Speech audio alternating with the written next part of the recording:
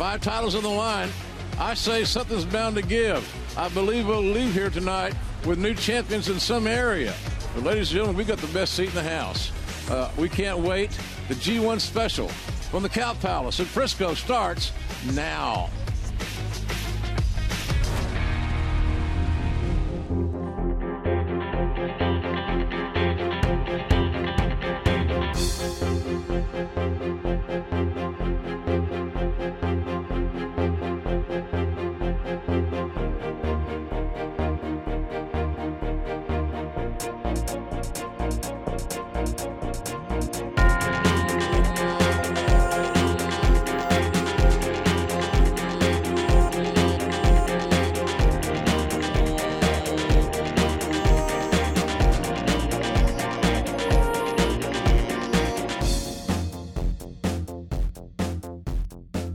So, Frank, how nice was it to be able to watch New Japan Pro Wrestling at a reasonable time? I loved it. Yes. Like, as much trouble, I had trouble logging in because, like, wouldn't you know it, it's not included with the damn, like, network. I mean, I get it because it's on American television. I think, yeah, technically they can include it on the network, right? It's like a local sports team being blacked out if the event, locally, if the event didn't sell out. But I now understand the pain of all those poor English fans who have to stay up until 3 a.m. to watch Raw every week, I do. Some of the podcasts I listen to, like, talk about that, and I was like, oh, that must be horrible. It is horrible. Yes. Like, usually I don't mind watching it the next day, but this is something, like, I had to see live, and then I had the opportunity, which was awesome. Yes.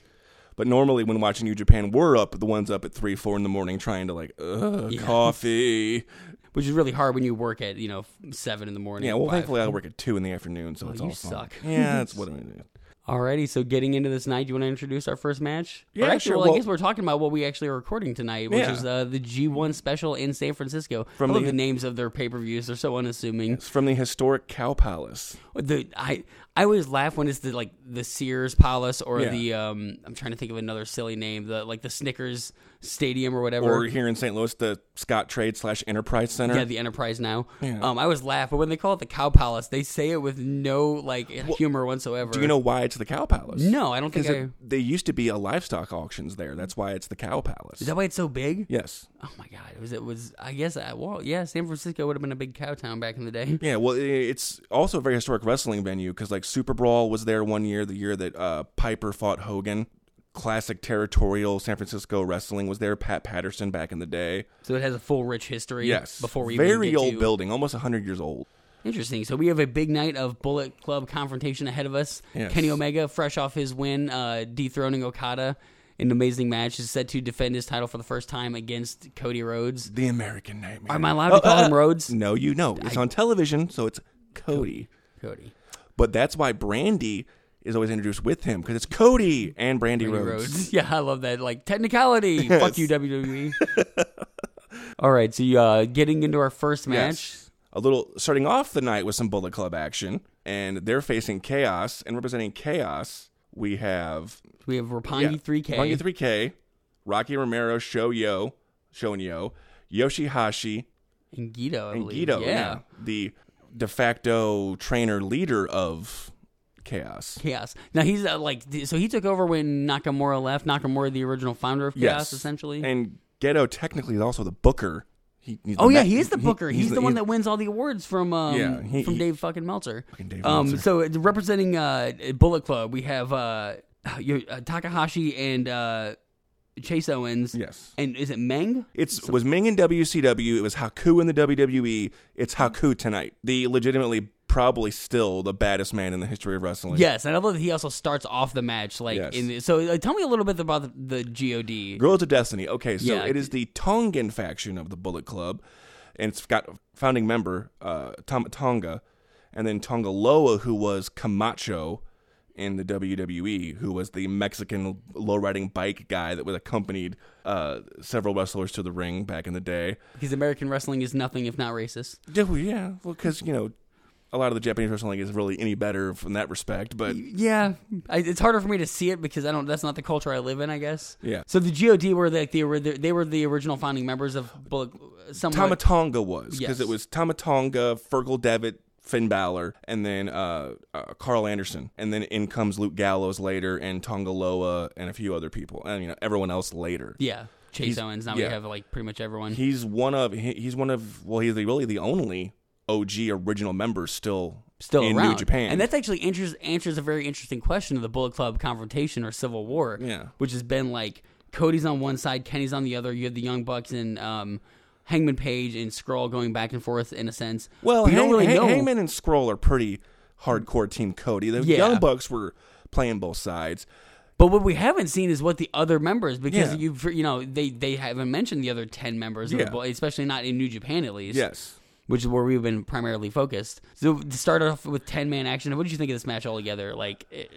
I love any match that Haku's in because he's that old and still that much of a badass. Not only does he start this match off, he hits a jumping pile driver at one point, and it's a thing. Like, I don't know, how old would you say he is at this point? He's in his 50s. 50s.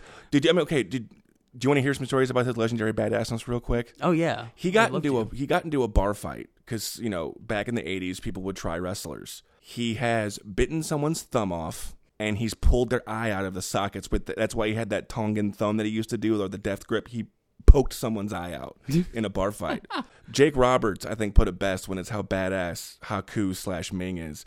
He said, if I was in a tank and Haku was down the street, and not only being in the tank, I had a pistol in my hand, I would shoot myself because I might miss Haku with the tank and piss him off. Damn. Oh, that is high praise. Yes. Jake he's lived a rough life. So, Chase Owens almost seems like the forgotten member of the Bullet Club to me. Yeah, he's almost always, every time we see him, he's relegated usually to opening matches. Yeah. Remember in the 80s those television shows where the most least important member of the cast would be also starring? Yes, that's Chase Owens. Yeah. I love he's on his tights, the crown jewel, and I was like, "You're dreaming, buddy. You were not the crown jewel." Of the no Bullet disrespect. Club. No disrespect. I love the guy. I think he's an Italian wrestler, but I mean, you're kind of lost amongst the other gems in the group. He is the Vincent Virgil of the Bullet Club in comparison to the NWO. He's somebody who's just there. Yeah, we have Tonga getting the win with a stun gun over Gedo to end this 10, which actually is such a quick match with these 10 men that not everyone fully gets to shine. There, so Chase Owens actually isn't in the match very long. But I mean, how many of these 10 matches have we seen now in your history in New Japan, especially mine, watching for a few years now, and you watching for a few months? Actually this match is actually probably the lightest on 10-man matches we've had. Yeah, these multi-man matches that just go by so fast. Yeah. So chalk up another win for the Bullet Club, a loss for Chaos. Not been having the best run, Chaos, lately. No, they really haven't. They've more or less been on the losing side of most of the pay-per-views we've covered, I think, at this point. Yeah. So moving on, we have Ishii and Toru Yano taking on Suzuki and Zack Sabre Jr., this is a match I think we've covered 4 times now. Yeah, but before we get into this match, did you see Suzuki's birthday show? No. So he had, that's how weird Suzuki is. The dude is this huge badass, but he's also this really awesome person. Because, all right, he had his 50th birthday / 30th anniversary in the business show. It was an outdoor show. It's on New Japan World if you want to look it up. It's one of their free matches, and anyone can watch it. But it starts pouring down rain at the start of this match. Yeah, I've seen this match with him and Okada, right? Yes. Yeah. And they go 30 minutes in the rain. And it is beautiful. My first thought was why don't more people? I'm sure you don't want to wrestle in the rain. It's probably way more dangerous. But then the part that was where I'm like, Suzuki's so cool is at the end of the match, he gets on the mic and starts thank everyone so much for coming out to my 30th anniversary and my birthday celebration show. Now let's go ahead and make sure we clean up the venue. I'll help. That's amazing. Yeah. It's who are you? You're this evil man who slaps young boys, yet you're going to clean up the venue? Anyway, back to the Suzuki-gun Chaos match. Suzuki and Zack Sabre Jr. doesn't seem like it would be a tag team that would work.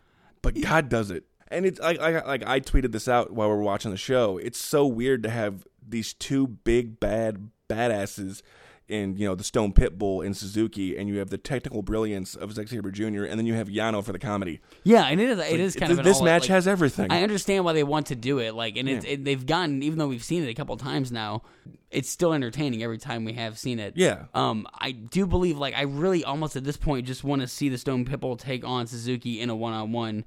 Oh, it's happened many times in the past. Yeah, but like it seems almost that's what they're teasing to, because Yeah. every time we get these two in the ring, they're instantly just forearming it out, just hitting each other constantly. How did you like Suzuki's dye job in this match? The platinum hair that he was rocking. But I love that in New Japan, it seems like I guess all wrestling, every pay-per-view, you make your entrance attire is different. Yeah. You make an entrance. But the hair particularly seems to change in New Japan constantly. Yes. It's like a Dennis Rodman level of, let's change the hair now. Or a lot of teenagers who are just aren't happy with how it looks. It's constantly different every week. I love the comedy in this match with Yano. Like him pleading it off, him trying. I love it. It's something he does all the time, where he tries to shake the hand of his opponent. Yeah. Let's be okay with each other. Yeah, I mean, you want to see real comedy. There was a Ring of Honor show a couple months ago where Yano worked Colt Cabana. And it was just, I was laughing my ass off. But the match was also very good. And Yano's actually a very decent wrestler. His timing's amazing, but his comedy chops are what, you understand why he is the comedy wrestler. Yes. And it's perfect to put him with Ishii, who's this, but he's comedy void. Yeah, but he's no Santino Marella. He can actually go. Yeah, he can, especially for his body shape, which is not. Let's be honest. It's more of what my body shape is. He's rocking the dad bod. Yeah, which I appreciate that they give him the chance to shine in the ring, and he totally does. And contrasting with Zack Sabre Jr., who's the skinniest scarecrow of a man, but just the tactical brilliance of a Bret Hart, the submission moves of someone with years. Looks like a cruiserweight, but he is crazy strong. For someone and he's so skinny, and also his uniform, his outfit of choice does him no uniform. His uniform. I don't know what his ring gear. Yeah, his ring gear does him no. It doesn't do him any good. It highlights how skinny and so, wear pants. Yeah, the lack of shoulder, the shoulder pads, the lack of elbow pads and knee pads is which is same thing with Suzuki. I love Suzuki, but I remember the first time I saw him, I was like, who is this old man in the underwear? Yeah, he's in whitey tighties that are just black and black. Not even boots, sandals. Yeah, or short boots. Yeah, say it to his face, I dare you. Oh, I would never. I've seen him wrestle enough to know. They replay a couple of spots, so yeah, Ishii and Suzuki battled the outside because it's not a match without these two taking a brawl throughout the crowd. Something I've noticed that New Japan does a lot. They love to battle through the crowd. Yeah. And if any crowd's going to appreciate that, it's this crowd. They are red hot tonight. Yeah. How did you like the fact that, I don't know how many Americans or transplanted Japanese people were in the crowd or what, I really didn't get a good look, that they knew when to sing Suzuki's song when he came out. I'm guessing it's just because people watch enough of it that it gets I haven't even watched that much, and I'm starting to pick up on the. There probably weren't many casual fans in this. I doubt it. No, I think this is pretty much a hardcore fan, and I actually think there were probably a lot of Japanese people coming over, which makes me wonder what the crowd's going to be like at All In. It'll be stoked because they have to be incredible. The hardest of the hardcores, and then Zack Sabre Jr. and Suzuki are fighting over who gets to hurt Yano more. That was brilliant. I was thinking that, and I saw it pop up on Twitter when you posted it because we were live tweeting, and I was like, "That yes." You also talked about Suzuki's face being the most intimidating thing to ever encounter in the ring. I don't and it's weird to think that man is so happy in real life. Dude is this fatherly great guy, but is such an ass in the ring. His hair is still freaks. It doesn't freak me out, but it still intrigues me more than it should. Uppercut forearm scores for Zack Sabre Jr. Oh, back elbow misses. Oh, look at that hand-eye coordination. And look at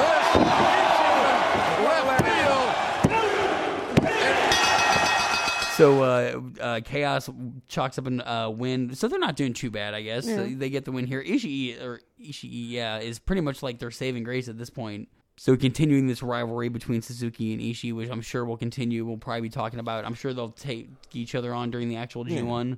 And of course, Suzuki had to beat up the young boys after. Yeah, that was I even tweeted. I was like, "Hey, I would not want that job. To have to. Hey, why do you have to usher him back? He's clearly fine. He's walking and he's pissed off." Third match of the night brings us back to Bullet Club.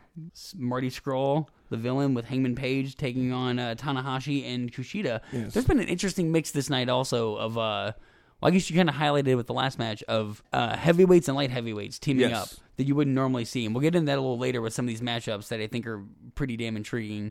I love the booking in this company so much. It's one that really speaks to me as a fan. They're constantly trying new things, and with the tournaments, you constantly get matches that you're like, oh, I would have never thought to put these two together.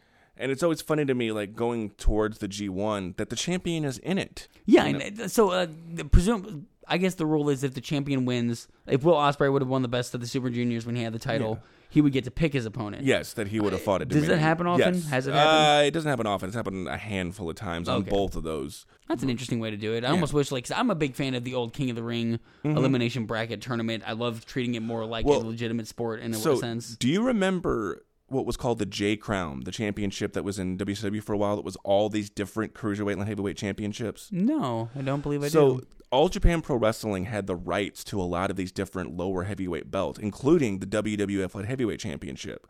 So they did the J Crown, which was they invited all these different from Mexico, from the States, and from Japan, and it was an 8-man tournament. Every single match was title for title. At the end of the tournament, one person had all 8 of these cruiserweight championships. That is genius. And Ultimo Dragon even made it a 9-belt thing when he won the WCW Cruiserweight Championship and the J Crown.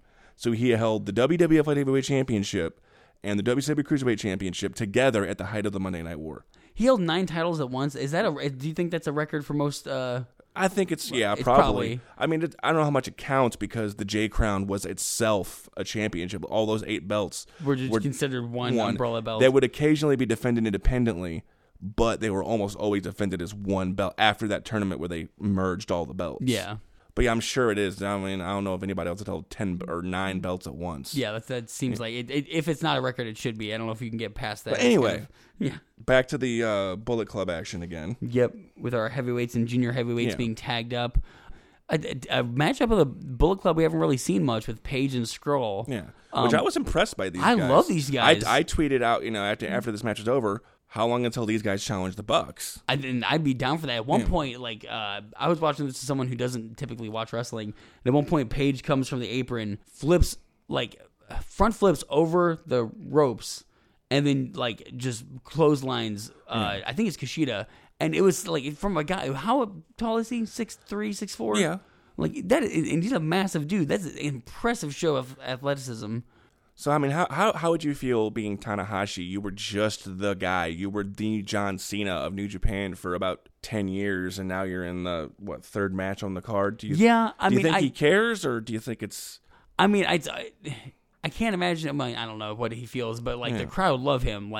He definitely got the biggest pop of the night, even over Bullet Club, who consistently gets loud cheers throughout the evening. Mm-hmm. But people do love him, and I think they still remember him as being a classic match kind of guy. Yes, the former Best Bout machine. Yeah, I love is it Kushida who does the chicken wing intimidation of Skrull in this match. Yes. I love Skrulls. That's such a dorky, nerdy thing to do that it's such not intimidating. But the fans eat it up. Yeah, like I said, they go along, they go whenever he does it. So I mean, I love the cheesiness of it though. Yeah.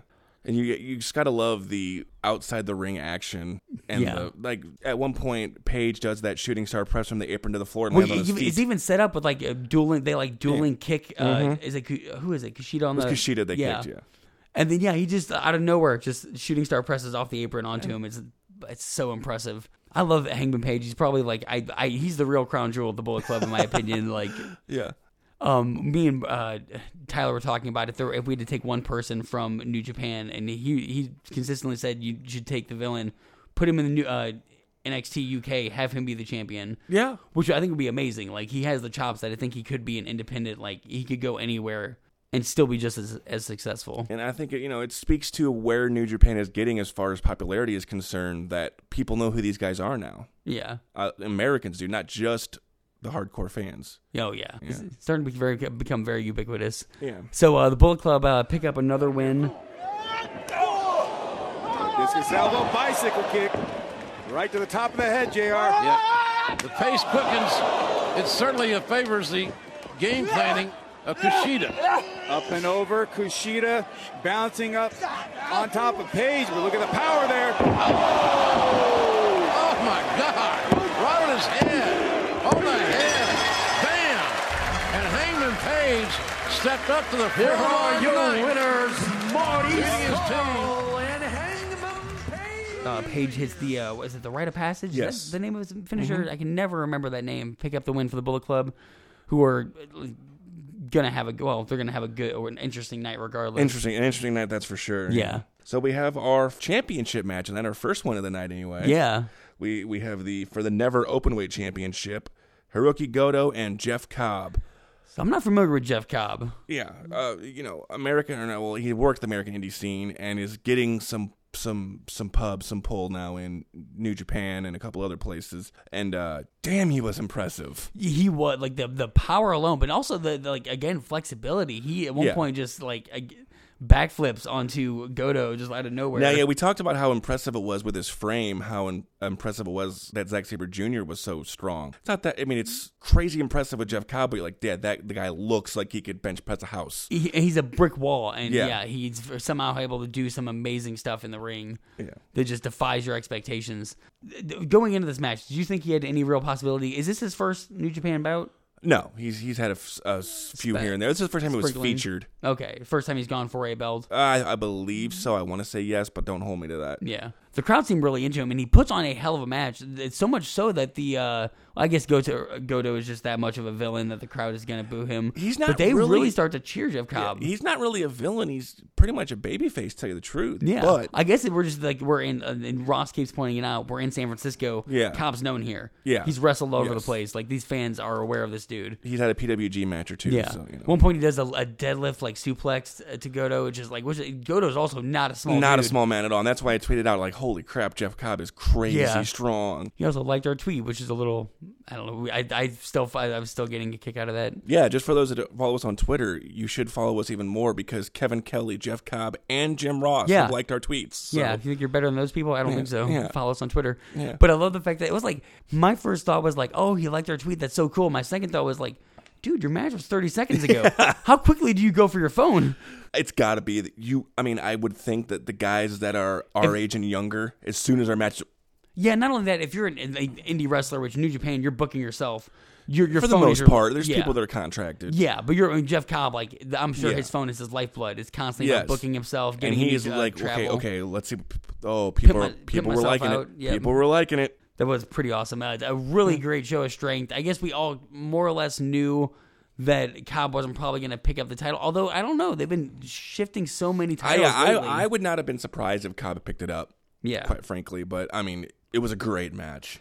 Cobb also delivers one of the best drop kicks I've ever seen in my life. For a guy his size. He hits him clear on the top of the head with his feet. Like it's so incredible. And turns him inside out with a big clothesline where Goto almost on his neck. Yeah, which we'll talk more about. Yeah, we'll get there later on that.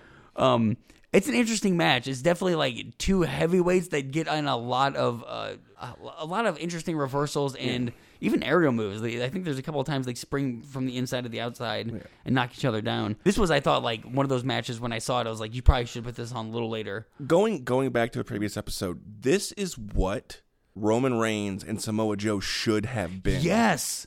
That I didn't even think about that. Like two people that are powerhouses, but also can work. I mean, and have some speed to them. Look, I'm not a Roman Reigns fan. I don't like the guy as much as anyone else does. I do boo the guy when he comes out, but he's not a bad worker. Yeah, Samoa Joe is one of the best in the world for a guy his size. Regardless, he's great.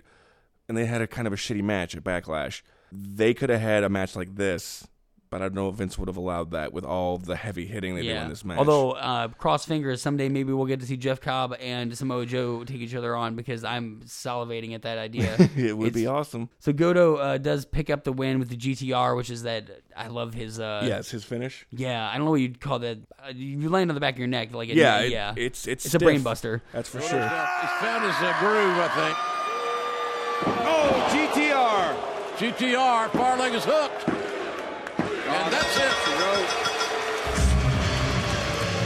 Here's your winner, Hirooki Goto. A very physical slobber knocker like match. No doubt about that. What match had the human pretzel spot in it? This one. This one?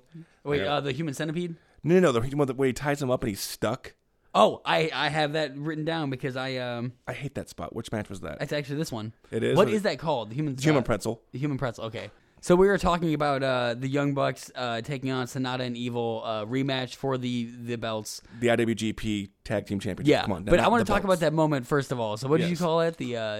The human pretzel? The human pretzel, where you essentially tie someone up and they can't move. With their own body. What a dumb spot. I don't buy it. Yeah. Like, I never buy the struggle that you can't get yourself out of it. Like, well, I mean, like, Jack Gallagher in either NXT UK or 205 Live, he did that spot when he first came to WWE, and everybody hated it. It's like, stop that.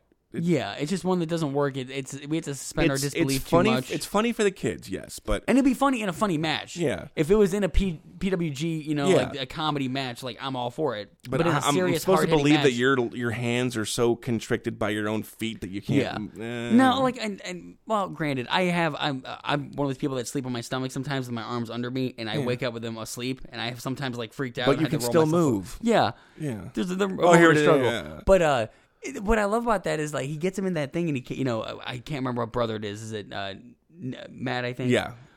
Jim Ross makes a prison rape joke. Jim Ross, if you listen to his podcast, he's a dirty old man. I always thought Jerry Lawler was the one that we had to keep an eye on. Yeah. They don't have to be censored here, do they? I mean, for American television, they calm it down a little bit. But the wrestlers will still yell out fuck. Yeah. But like if so Jim Ross and Jerry Lawler are going to be the MCs on Jericho's cruise. And even JR was like, it's going to be like Hugh Hefner and Larry Flint being on this cruise ship. I'm like, man, you were not the guy I thought you were. And I'm kind of okay with it. Yeah.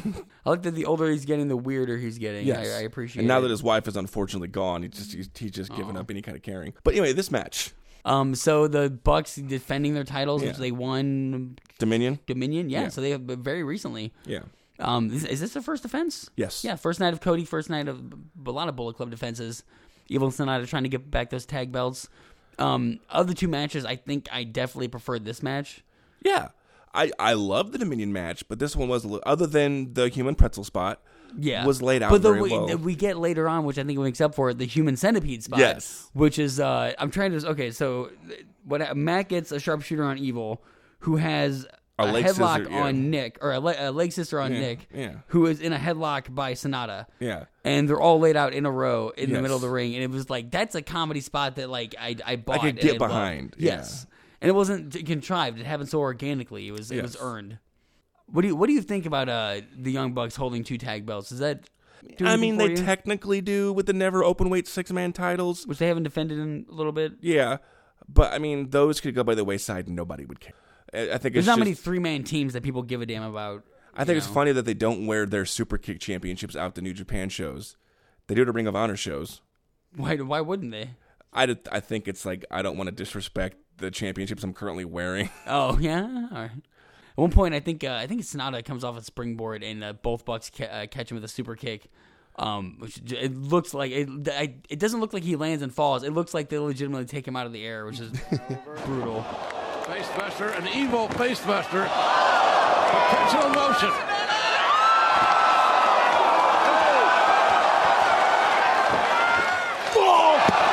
The save. The Jacksons are everywhere. Here comes Evil. We're going to see Evil take flight. Are you kidding me? Somebody call. Never mind. Hang up the phone. I'm starting to appreciate Evil more and more. Every time I see him, he's a dude that I love. He's such a powerhouse, such an intriguing wrestler. Did you like the joke that Jim Ross made about his scythe? Oh, yeah. So is that legitimate? So I guess, what did he say? They said that they took his scythe at Customs. Yes. I mean, I wouldn't see why they couldn't find some costume shop that had another one. You figure they would almost like have I'm sure they have an American standby, yeah. I think maybe they just didn't want to bring it out or something. I don't know. But it was a funny little joke, another funny little joke that Jim Ross made. Jim Ross almost seemed like he had some Kentucky bourbon or something in him. Like, he was getting pretty loose with his comments. Well, when you don't have Vince McMahon in your ear, you can say what you want. Yeah, I guess they have no one in their ear, do they? No. I can't imagine anybody is actually trying to harness them. It's kind of like the foreign broadcasters in WWE. Nobody really cares.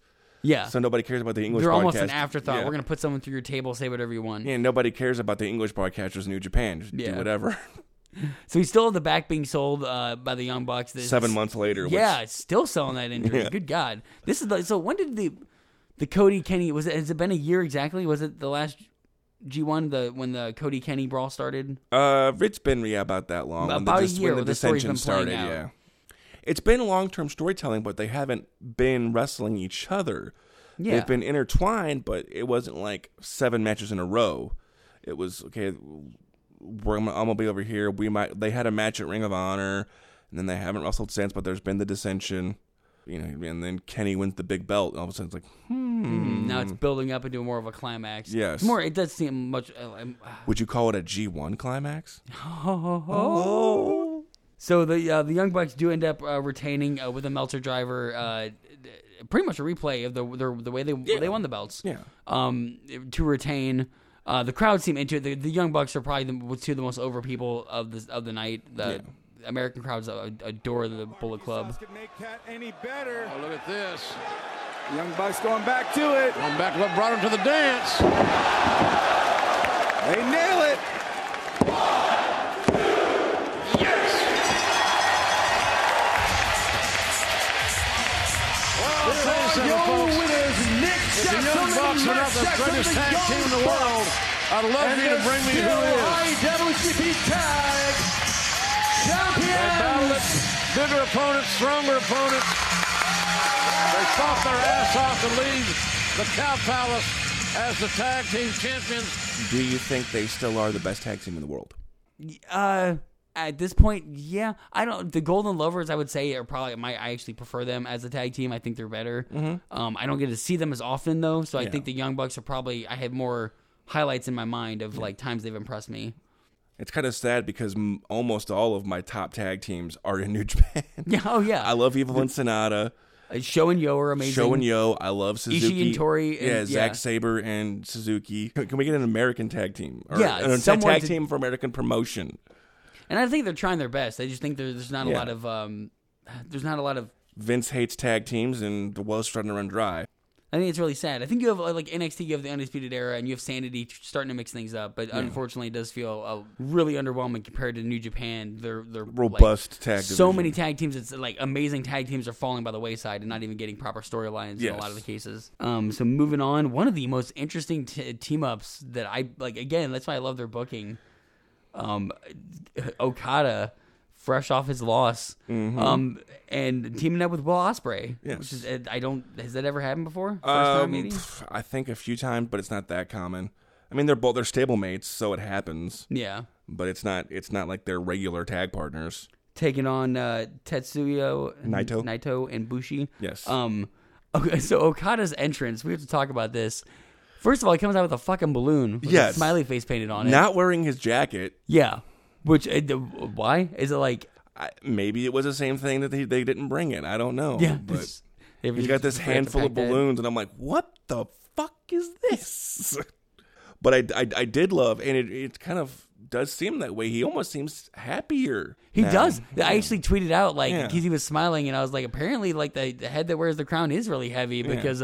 he seems so much happier since he dropped the strap. Yeah. So this interesting team up of Okada and Ospreay with his T-shirt and his balloons, which and even his hair is different. Like it's like slicked back. He's like much more relaxed. Like I think he's just kind of like he can have fun a little bit more. And Bushi's creepy ass mask with I love his mask. The tongues everywhere. I love it. It's so intriguing to me. Yeah, I love Naito's American themed. Yes, your American flag spread shirt for a Japanese version of a Mexican faction. The layers, it's truly international. Yes. So both of these men are teaming up, having recently lost titles. Yes. And I guess they're gonna help each other. I love all the Western. The white people in the crowd doing the round eye. Yeah, I was gonna say the same. That was my next note. Like, I love that the irony is like lost on them, or maybe not lost. I'm not sure. It'd be like a bunch of fans in New Japan doing the push your eyes out like me Chinese thing. Like, what the fuck, guys? Okada also had a new remixed version of his theme song. Yeah. Kind of a Nakamura-esque, let's change it. Yeah, now that I'm not the longest reigning champion in our history, I got to mix things up, reinvent myself a little bit.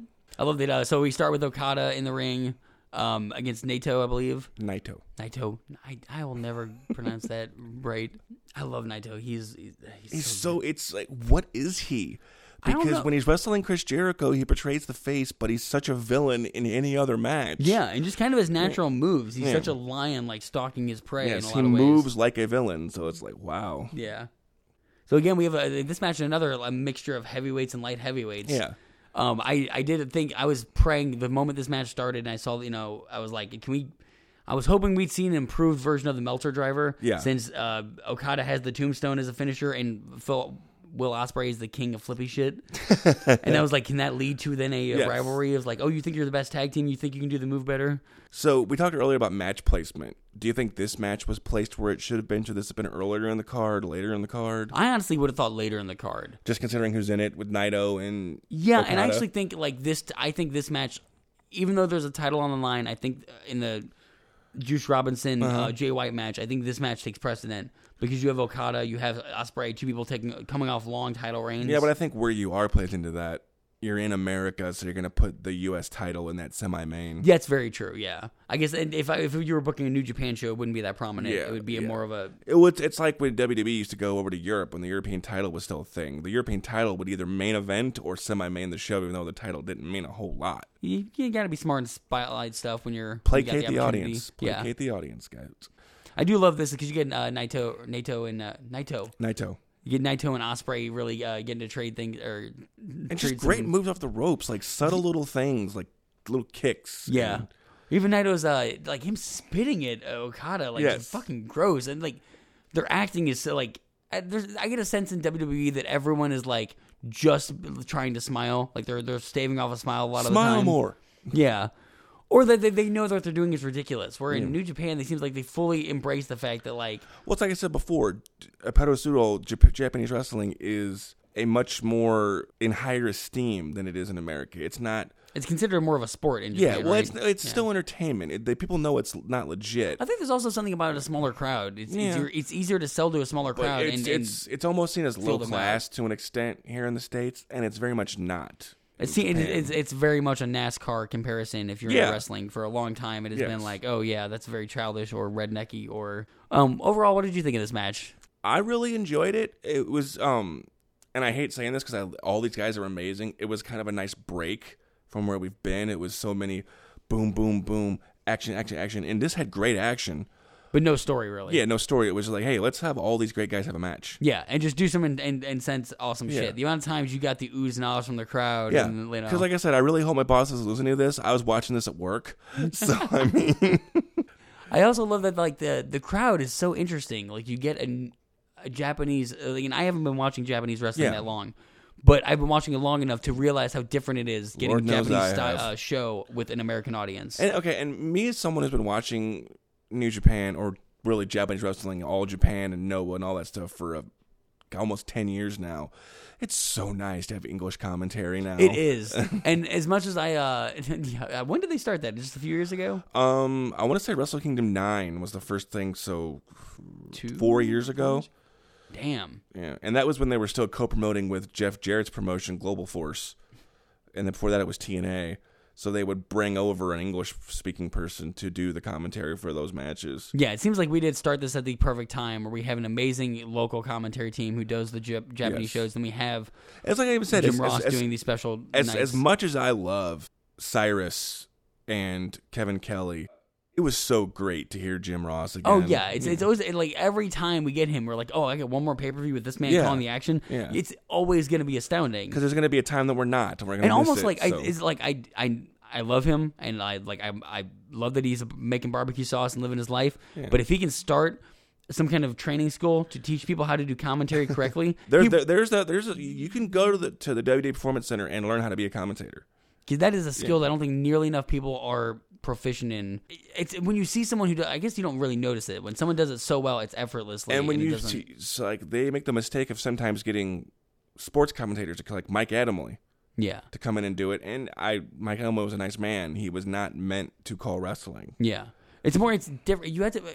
There's basically similar elements. You'd be able to call action and throw in history. And then throw in stories and gaps. And but the timing of the two are very different. Wrestling, you have to be able to like get in facts really quickly and then go back to the action because things happen out of nowhere.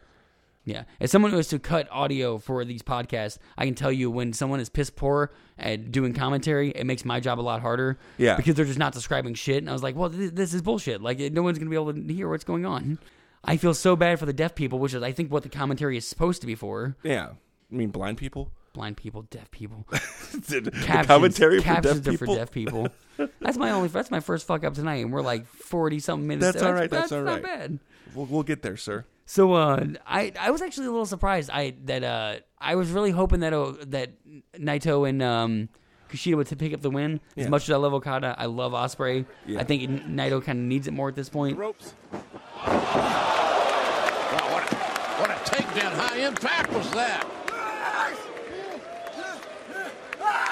Sometimes Ospreay gets a little out of control in these situations. They'll take a lot of chances here.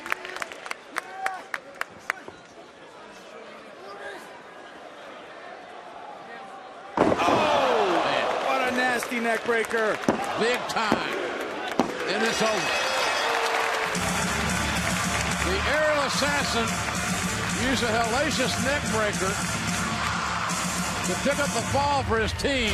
Here are your winners, Will Ospreay Aerial and assassin. Katsuchika One of Britain's greatest ever. Okada.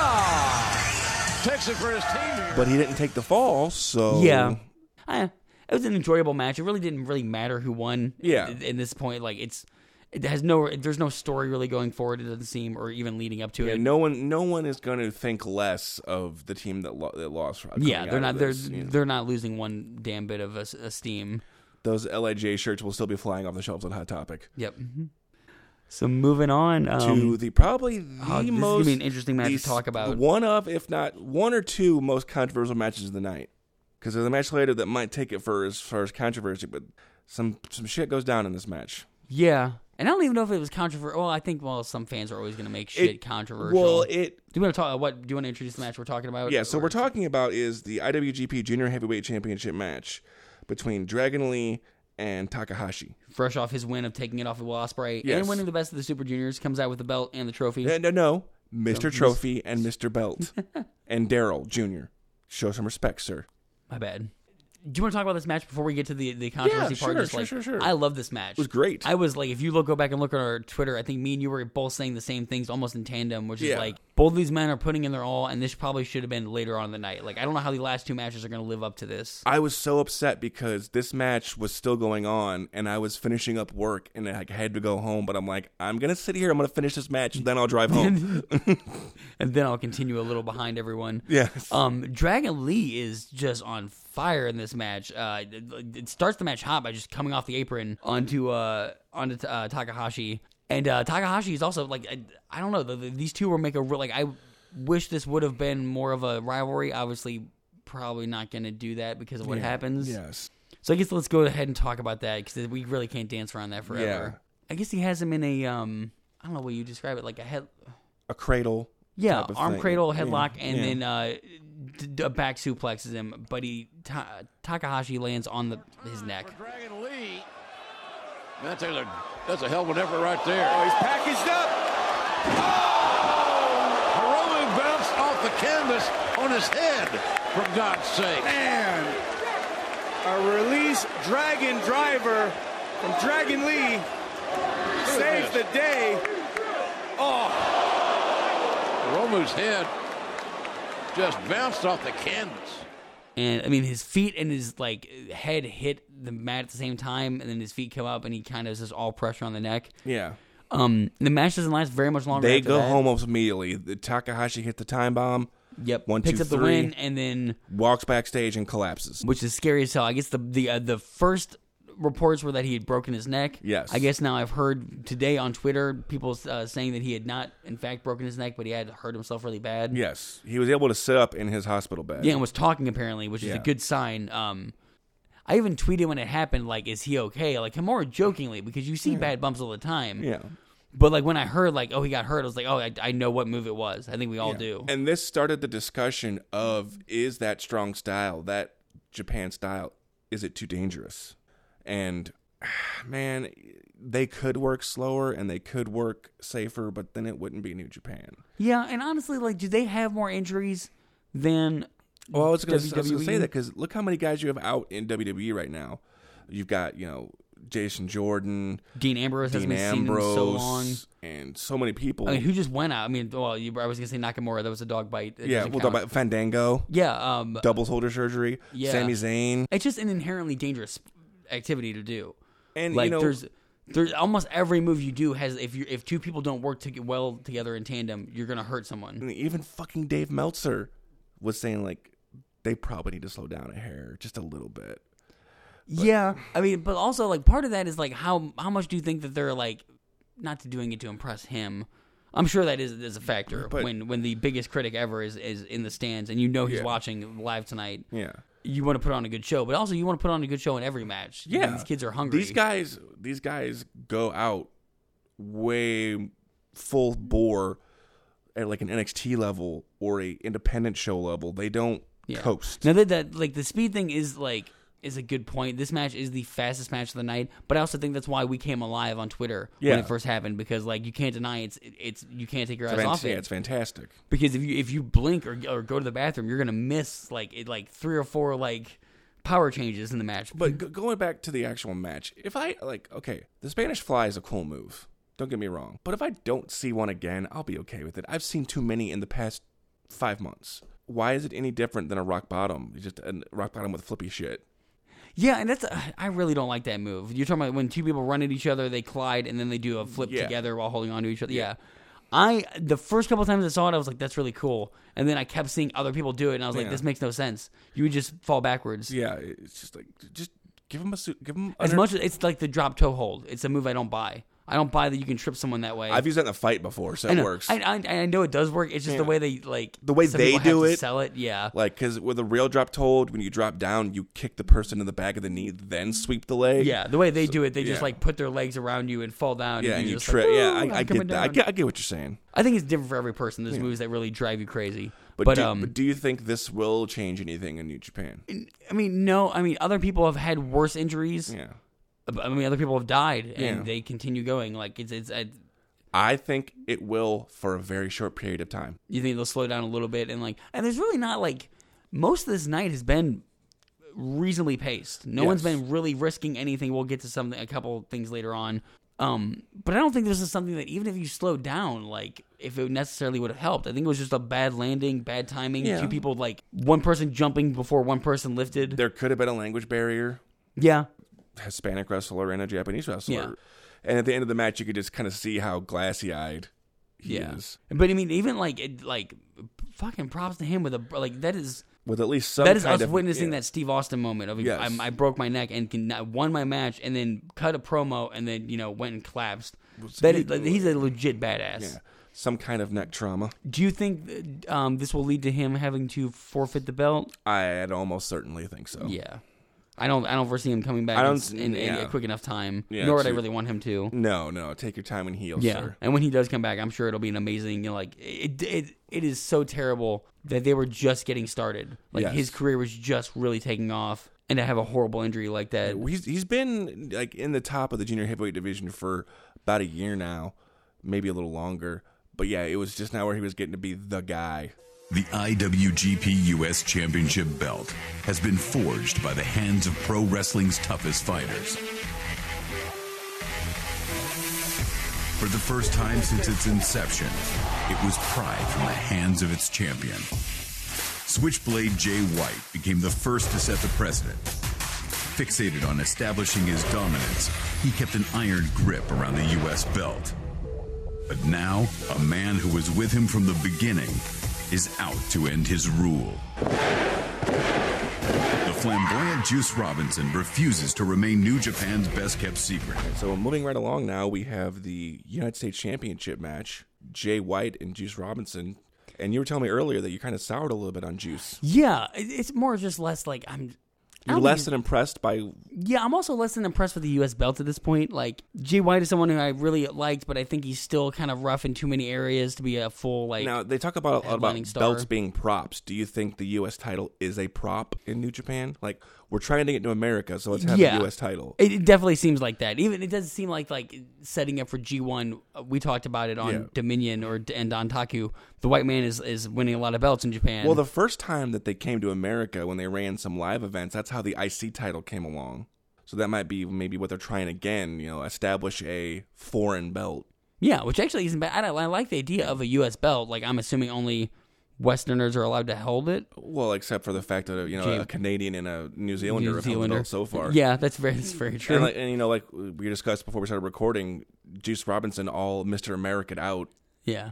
Give Naito the U.S. belt. That'd be interesting. Come on. Well, he wouldn't even wear the IC title. He thinks there's too many belts already, which there kind of are in New Japan. Yeah. But I mean, you can say there's too many factions, too many tag teams, Sometimes you can't have enough of a good thing. So, I mean, with the outside brawling, it's pretty evident that those barricades are not connected. Yes, so we have an incident right away. This match is they're outside. Juice is throwing Jay White through barricades, and then Jay White's throwing Juice through barricades. Fairly early on, they slam into a barricade that comes unhinged and it just falls down. And then later on, it happens at another crucial point that actually injures Jim Ross. Yes, and breaks his rib. Yes. And there's a moment that me and you were discussing that we still don't know how much of it was planned. Yes. Josh Barnett, who is a former UFC fighter and a former New Japan guy. And a scary-looking dude. A mountain of a man and bad dude. Jumps in the ring as a broadcaster, is pissed off that they threw them into the broadcast area. And then they took him because it falls on Jim Ross essentially sitting down. It kind of hits him stomach-wise and, he kind of collapses. Breaks his rib. Yeah. But, I mean, and it almost seemed to me like if Josh Barnett had wanted to get a hold of him, he could have. Yeah. But he didn't. That's one way I think that at least that part was a work. Yeah. Jim Ross getting hurt was not at all a work. Yeah, I don't think they would ever risk hurting that man. Yeah. I do know that at least what I was reading online, two things. One, that he had asked them before not to come near him because he knows the propensity that they go into the crowd. We've seen it like 4 times this night alone. And the second thing was that someone asked him, are you mad at them? How do you feel about Juice and Jay? And he said that, they did the right thing. They came and talked to me after the match. We're all good. Yeah. It was unfortunate. Well, we talked about it, let's not have this happen again. But it's kind of like the Dragon Lee Takahashi match. It's not really anyone's fault. It might be attributed to people trying to impress too much or working at too high of a pace. You can be damn sure those barricades are going to be connected next time. Yeah, I mean, honestly, and you understand why the WWE went from metal barricades to those immovable barricades. Yes. Or at least harder to move. They've moved them a few times, but those things are much. I mean, if they hit you, there's not a lawsuit coming. Yeah, but you run into these guys in these New Japan barricades, and the barricade goes flying. Yeah, and oh boy, does it! Probably not going to happen anymore. Concrete floor, metal. There's not a lot of friction there. These things, the moment someone hits them at a high rate of speed, they're like a bullet shooting out. Yes. Which it was unfortunate because this actually was a fairly good match. I enjoyed the action. It was. I do think I think one of the reasons I was souring on, or I maybe wasn't as big into Juice winning the title, is that it felt like this match should have been earlier. I know the U.S. title gets them has to be showcased. Yeah. But I think in terms of matches that actually had the crowd in the palm of their hand, I think the Dragon Lee match had more of an impact. I think even Okada Ospreay, because of the who was in the match. Yeah, exactly. And the fact that you don't get to see these people team up very much. Yeah. They both recently lost their title. Totally get behind that. And it's just the crowd does love it though. Yeah. They love him picking up the title. Jay White is one of the few people that actually gets boos. No one loves him. I'm not sure how much longer this belt's really gonna last. I mean, unless they do make a serious inroads in that, because they announced before they're going to do 3 more shows this year. Yeah. In the U.S. I could see maybe the Never Openweight title or possibly even the IC title going away. Just to kind of clear up space at this point. Because you've got... Which at this point I wouldn't mind. If Jericho is the last IC champion they ever have, I don't think anybody's going to be upset. I mean, you've got the Never Openweight, the IC, and the U.S. And then how many tag belts, And the heavyweight, you've got 4 singles titles. You've got 2 different tag titles. You got a 6-man tag. You got a. Although that's the equivalent of WWE has about probably the similar equivalent of belts. Yeah, but you can make split with 2 brands between 2 brands for whatever that's worth. Because let's face it, those brands aren't that different anymore. No, they're really not. To the point where I easily get confused and I watch the damn shows. Yeah. What color strap is? Oh, it's blue. Oh, it's SmackDown. Okay. Yeah. So what do you think about Robinson being the U.S. champ, overall? Were you happy with this win?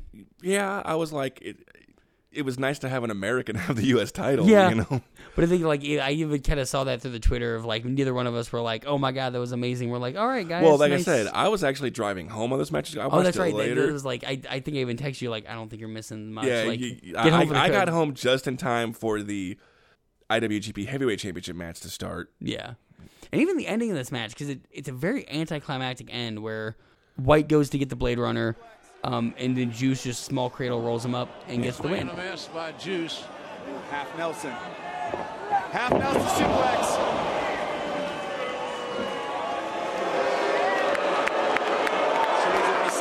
Yeah.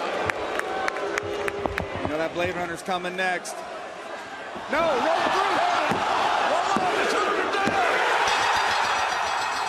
And as much as I like, every time we talk about a small cradle getting the win, I want to say the line, but the small cradle never gets the win. Apparently it does. Small package. Small cradle. Well, no, he's cradling them up. Yeah, but it's small package is the term. You got to correct me, man.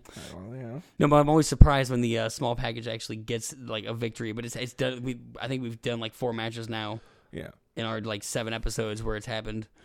I said those wacky roll ups happen more often in New Japan than they do in the States. So. Also, going back to the beginning of this match, so Robinson is wearing a cast on his left hand, and the announcer before the match starts says, this match has a stipulation, and you just hear Jim Ross in the background go, "Oh, good Lord." Contest. Ladies and gentlemen, a special rule is applied to this match. Oh, Lord. And I tweeted out, like, I'm thinking he has a flashback to his, like, Vince Russo days, like, Juice Robinson's mom on a pole match. Yes. Get up there, Bertha. Well, if you like, this is like, back in the day when Cowboy Bob Orton had that cast on his hand for years. Yeah, so I guess, the stipulation is that the cast can't be used, which it is. Or obviously. when Lex Luger had the metal plate in his arm and they had him wear that pad over it. To compensate. I love that. The goofiness of it. Yeah. And it's also, it's not really even a cast. His hand is taped up. I don't know why it would be so devastating for him to punch with it. Like, half his fingers are exposed. Yeah. It's going to hurt him more with a hurt hand to hit him than it's going to gain him. Is he left-handed? Is that like his knockout punch? It's not like a Castizono thing? To correct myself, it was not a small package. You were correct. It was a folding. Okay, so we'll split the difference. Yes. Bam. Got my pride back. There you go. Yeah, because you ever had that. Yeah, that's exactly. It's just Cody. He is the one rotten apple that is messing up the entire bunch. I don't think there's a hatred that exists between Kenny and myself. All families fight. And unless he wants to step back in the lot and be a team player again, there's no place for him. We're now at a point where you have to know. He is going to want to find out for himself if he can actually step up to the plate and take what he feels is rightfully his. I'm obsessed with titles. Obsessed. At this point, it's either you're part of the team or you're not. The IWGP Heavyweight Championship is the cream of the crop. I need it, and I want it. Worst comes to worst, Cody sees his own inferiority, realizes it in front of the crowd at the Cow Palace, and he packs up his bags and he leaves. Moving on to our main event, and we get a hell of a promo to start this off. So before we get into the actual meat of the match, how do you like that New Japan has like the roll call of champions before the championship matches, where they have the the video of all of previous IWGP Heavyweight, like Inoki. I love it. Like I love the history, especially if someone doesn't know it more. It seems like they treat it with more esteem. Yes. Yeah. Or I'm used to American wrestling where there's about a 3-month memory. Yeah. And then after that, they're very selective with what they call back. Yeah. You know. Like I could only imagine in like before every WWE Championship match, the long crawl of WWE champions. Oh my God, yeah. So we are going into our final event. Kenny Omega, the Best Bout Machine, escorted by the Young Bucks, but not Kota, who wasn't there. Yeah, he was back in Japan. So I mean, this is also something interesting. So Kota is now a member of the Golden Elite, but he's not a member of Bullet Club. No.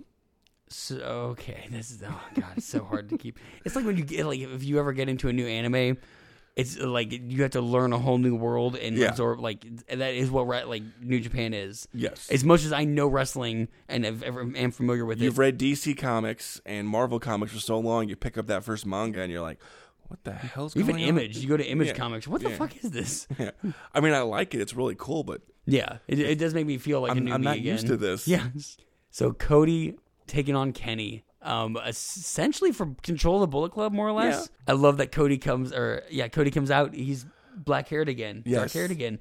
Is he just to contrast Kenny going blonde again? Well, I mean, he might say that, but in all reality, we know what it's about. I mean, he's got to go back and shoot episodes for Arrow. So, They could just CGI like Superman's mustache. That worked out so well. Yeah. Okay, fuck that movie. That could be a whole nother podcast. Yeah. When was the last time these guys were in the ring? Was it Ring of Honor? Was it? Yeah. Dantaku Night 1, right? Before then? Well, in a singles match. Yeah. Yeah. Oh, no, it was Kota and... They wrestled at Ring of Honor. That was with the famous spot where the Bucks went to kick. Yes, okay, yeah, and Cody got the win. So is that the only time they've fought? One-on-one, yes. Yeah. And they waste no time with this match. I love that they announced it, one fall, 60-minute time limit. And my first thought was like, oh, Kenny, please not again. Like, yes. Your body can't keep handling this, dude. Yeah.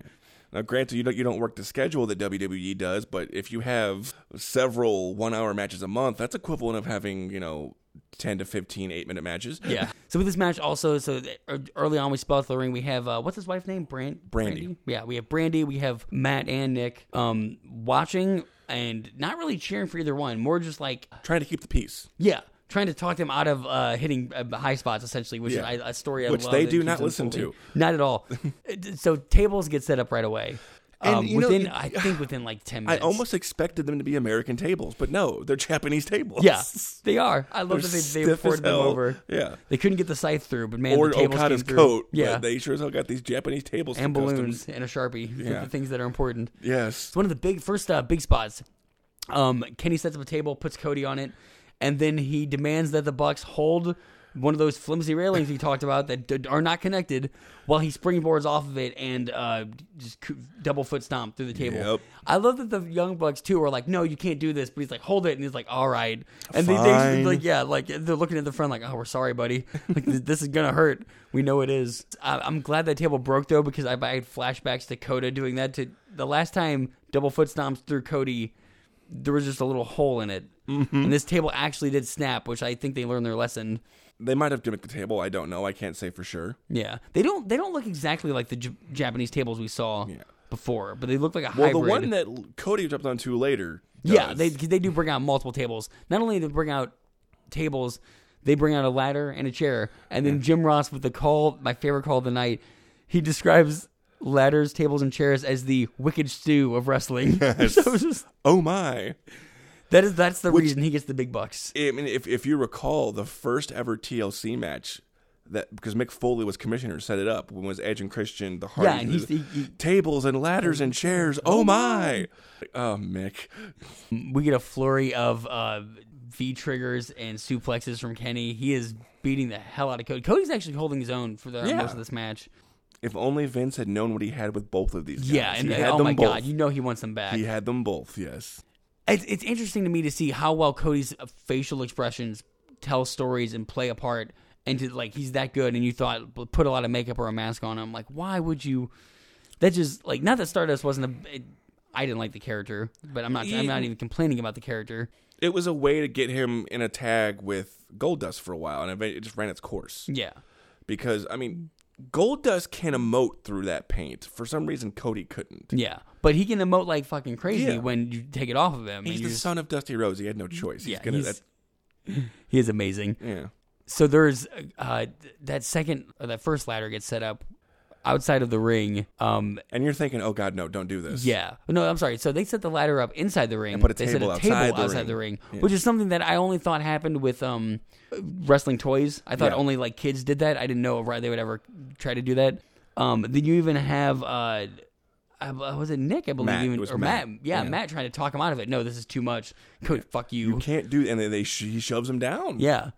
And Cody climbs to the top with Matt on the other side, like no. But I love that's enough of a distraction for Kenny to hop up, climb the ladder in like 2 seconds, and then one of the scariest moments I've ever witnessed in wrestling, where I was completely sold on the fact that Cody was about to be suplexed out from a ladder, out of the ring into a table onto a table. And it like I was out of my seat, being like, "No, this too much." Yeah, especially after that, like. Go ahead. And again, as we were live tweeting, we put a lot of tweets out during this show. I did not have my phone in my hand nearly as much as I do when I'm watching WWE. And it's not a knock on WWE. I love WWE. This was just so much more of an attention grabber of a show. Yeah, and just things that I didn't even like. There weren't necessarily even jokes. Just me wanting to be like, "Holy shit!" Did everyone else see that? Like, yeah, that actually happened, people. Yeah. So so at the top of the ladder, they're going back and forth. Kenny is teasing, going off onto that table. They go to the very tip top of that ladder. Yes. And Cody suplexes him back into the ring. Oh, my God.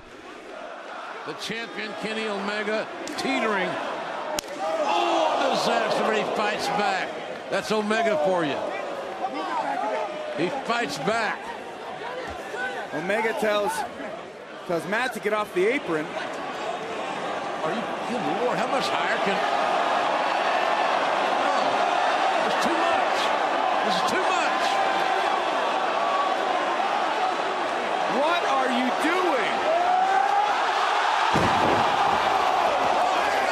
The champion's been superplexed off the top of the ladder with an agonizing splat in the center of the ring with Omega's heavyweight title on the line. I don't know if there's like anybody left sitting in that. No. Like, that was so impressive. I'm a little worried about Cody too. Like both of those guys, like that. And I love the Young Bucks also stabilizing the ladder. It is such a dangerous spot. Yeah, it's like, don't do it. Let me hold this for you. It so easily could have gone wrong. And one of the parts that I thought was interesting, like not really interesting but funny, like when they're crawling towards each other after the ladder spot, you could see the back of Cody's head and where it's just so raw from the bleaching that he was doing to his head when he was blonde. It's like so red. I'm like, oh, you poor man. I mean, that's something you have to do like pretty consistently. I'm assuming as a redhead, I would never know. Well, you remember Mr. Kennedy? Yeah. He talked about how he had these giant scabs on his scalp from having to bleach his head so much. Oh my God, that's horrible. Yeah. Although Cody's scalp takes probably a worse beating here in a minute. After getting a few more V triggers for good measure, he's knocking like. I know we quit doing chair shots to the head, but the V triggers can't be much better for your. Probably not. No. No, they're concussion city, man. There's only so much you could pull a knee. Yeah. You know? Oh my God. And then Cody is picked up by Kenny into a powerbomb. Powerbombed outside of the ring onto the table. At least that was the idea. The idea.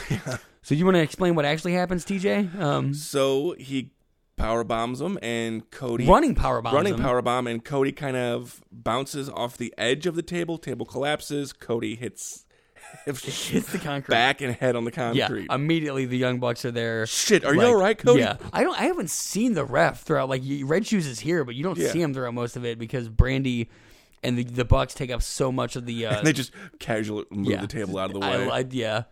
Also, a spot earlier of Cody being the villainous bastard he is, using Brandy to like shield himself from Kenny. I don't want to forget that. And of all people, one of the people that was most pissed about that spot was this guy named Gary Michael Capetta, who was a former WCW ring announcer, and it was like it was dangerous, it was unnecessary, should not be done for a wrestling match. And they're like, wait, the ring announcer from 1980s WCW is pissed? What? Wrestling has evolved a lot since then. Like, that was an insanely dangerous spot. Even like Cody even does seem pretty out of it after that. Yeah. I don't know if this is planned or not. Maybe he's just that good of an actor. But his wife comes in, buys him a few minutes, and after that spot, you just see Nick and Matt. They just are leaning against the ring like, there's nothing we can do. Yeah. There's like this point, like zero fucks. He's looking around, and be like, well, at least there's no more tables to go through. Yeah. The ladders are gone. Like we can finish this match with just some concussion knees and the move that no one kicks out of. The most protected move in the business. Yeah, the one winged angel. Got Cody up. Pile driver. Cody dropped on his head. Will it be 3? Now is where Kenny is at his best. To take care of, finish the business. Ran right through Rhodes' face with that V-trigger knee. Right through the face of the challenger. Omega wants to leave no questions asked. Oh, none left. One-winged angel. And the one-winged angel takes Kenny Omega back to the pay window. That does end that night for Kenny to retain, which I guess we all more or less expected. Yeah. What we don't expect is what happened afterwards. Yeah. So Kenny wins, one-winged angel, just like Okada, retains. There's a moment of them Kenny trying to shake hands with Cody. Cody kind of shaking it off. Nope, I'm going to leave. Kind of stare at each other. And then, do you want to go through what happens next? This is the Young Bucks. Well, Kenny gives a speech thanking the crowd. He thanks the crowd. He also says that we should forgive people, that Cody put in a valiant effort, and that we should accept him, like where we should be united. So it's kind of a weird ending to begin with. We seem like almost like at this point like nothing's changed. Maybe Bullet Club is fine, but no. And then everyone comes out to celebrate. Yes, including some people we saw earlier. The GOD. Yeah. Who, while standing behind Kenny and the Young Bucks after the celebration, jump them. But here's the thing. Did you notice the ever so subtle thing that Nick Jackson was doing before they got jumped? He has his eyes rolled back in his head. And if you watch Being the Elite, the episode that aired before this, his eyes roll back in his head in the car with Nick. He goes in this trance state. There's all this footage of all the Bullet Club history. And he goes, I don't know, man. Something bad's going to happen. And before they got jumped, his eyes were rolled back in his head again. So they've set it up on the YouTube channel. I love, and we can't talk about that enough, how well they're telling the Bullet Club story is being told through New Japan, Ring of Honor, YouTube series, and social media. Which, okay, people should... Including me, I got work. I didn't see this coming. No, you should have seen it coming because the GOD set up their own YouTube channel and put the next chapter of Bullet Club was video number 1. They talk about the GOD doing their own thing in. Not only that, if you like, I watched it a couple times. Yeah. But in the beginning, Jim Ross and who's the other guy's name? Josh Barnett. Yeah. Jim and Josh are talking about how the Tonga continent, the Tonga nation haven't really like picked a side. They're almost like heavily. It's almost overly foreshadowing what's going to happen. Yes. But none of us like picked up. Or at least we didn't. Yeah, I was like, whoa. I really thought the Young Bucks would. If anybody was going to swerve, it'd be them. Which I thought, please don't do that. We've seen that already. But and then now we have the real Bullet Club. So God lay waste. Everyone comes out and gets laid waste, and then Cody comes out. Yeah, Hangman comes out. Chase Owens comes out. Owens, because he worked with them in the opening match. He's trying to talk to them like, guys, really. Yeah, they lay him out. And then Cody comes out. They offer Cody a chair, and they offer Kenny up on a silver platter. Yeah. And in the most twisty of twists, Cody sides with Kenny with and the Bullet Club. essentially face turn. Yeah, and he nails one or two of them before he's taken out. Before he got taken out. But he got beat fair and square. He did. Bottom line, he just was not the better man tonight. Doesn't mean he won't be the better man tomorrow. Or maybe right now. If someone doesn't put an end to this, there might not be a tomorrow for some of these guys. Is this a joyous reunion or another setup? Handing him a chair.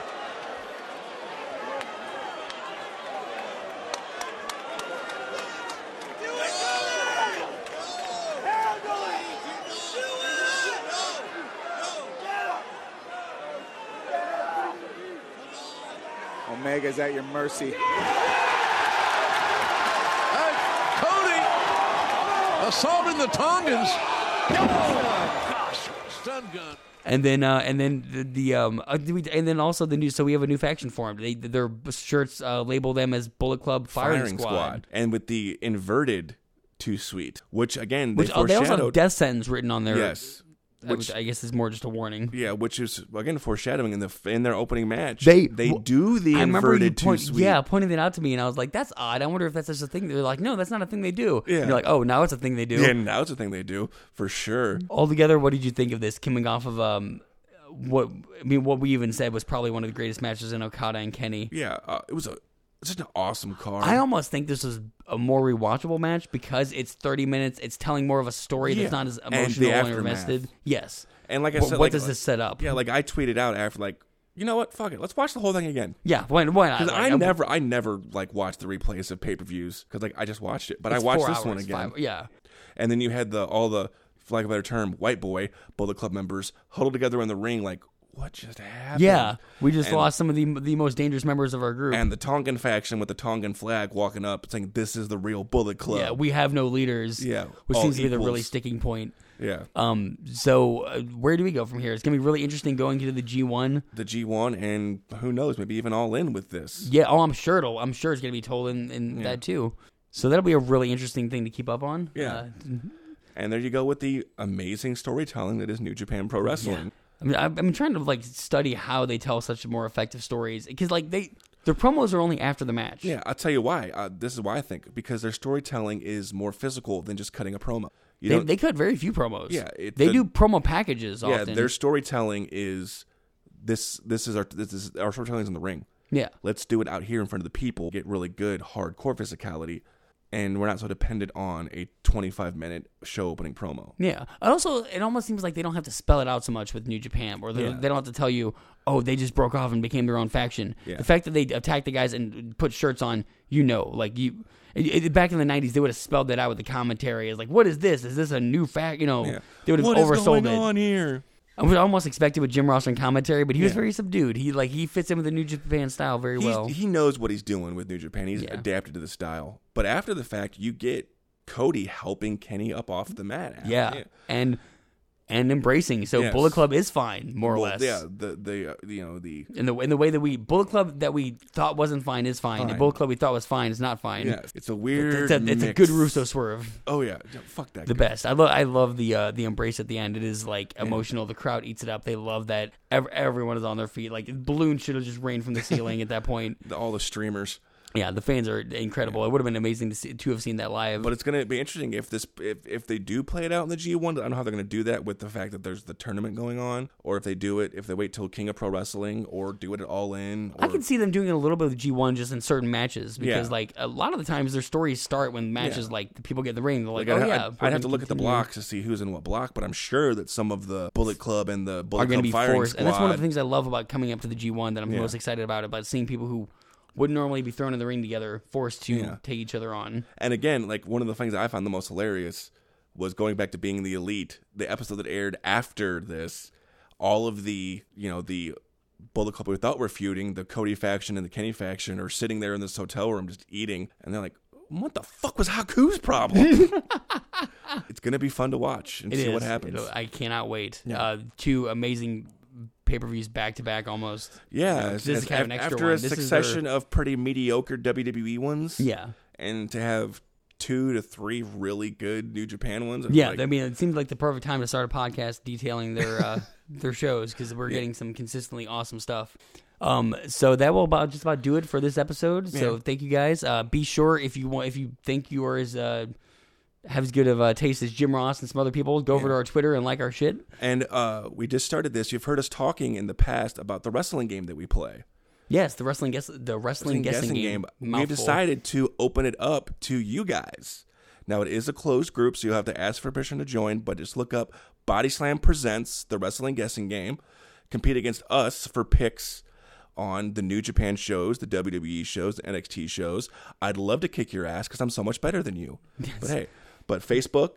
Come feel the pain that I feel every time we do these fucking things. And I get so close, but not close enough. But just come join us and play against us and see how you stack up against the Body Slam boys. Yeah, so go to Facebook and find us /BodySlammed, Twitter /body_slammed, or on Instagram, which will also, I don't know that one off the top of my head because Tyler takes care of that. I will have that in the show notes at some point. So thank you guys for tuning in, and we will see you next time.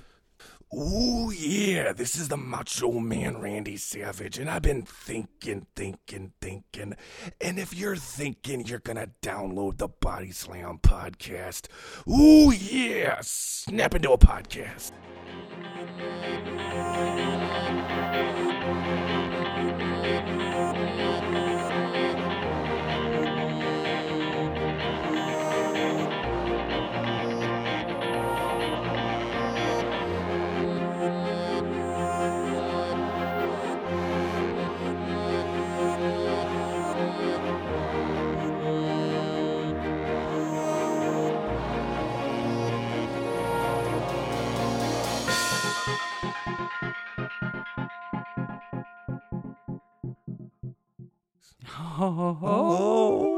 But anyway, where were we?